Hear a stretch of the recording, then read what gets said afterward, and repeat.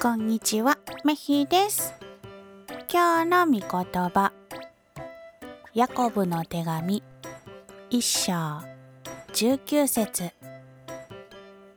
愛する皆さん、人の言葉にまず耳を傾け、自分は後から語り、怒るのは最後にしなさい。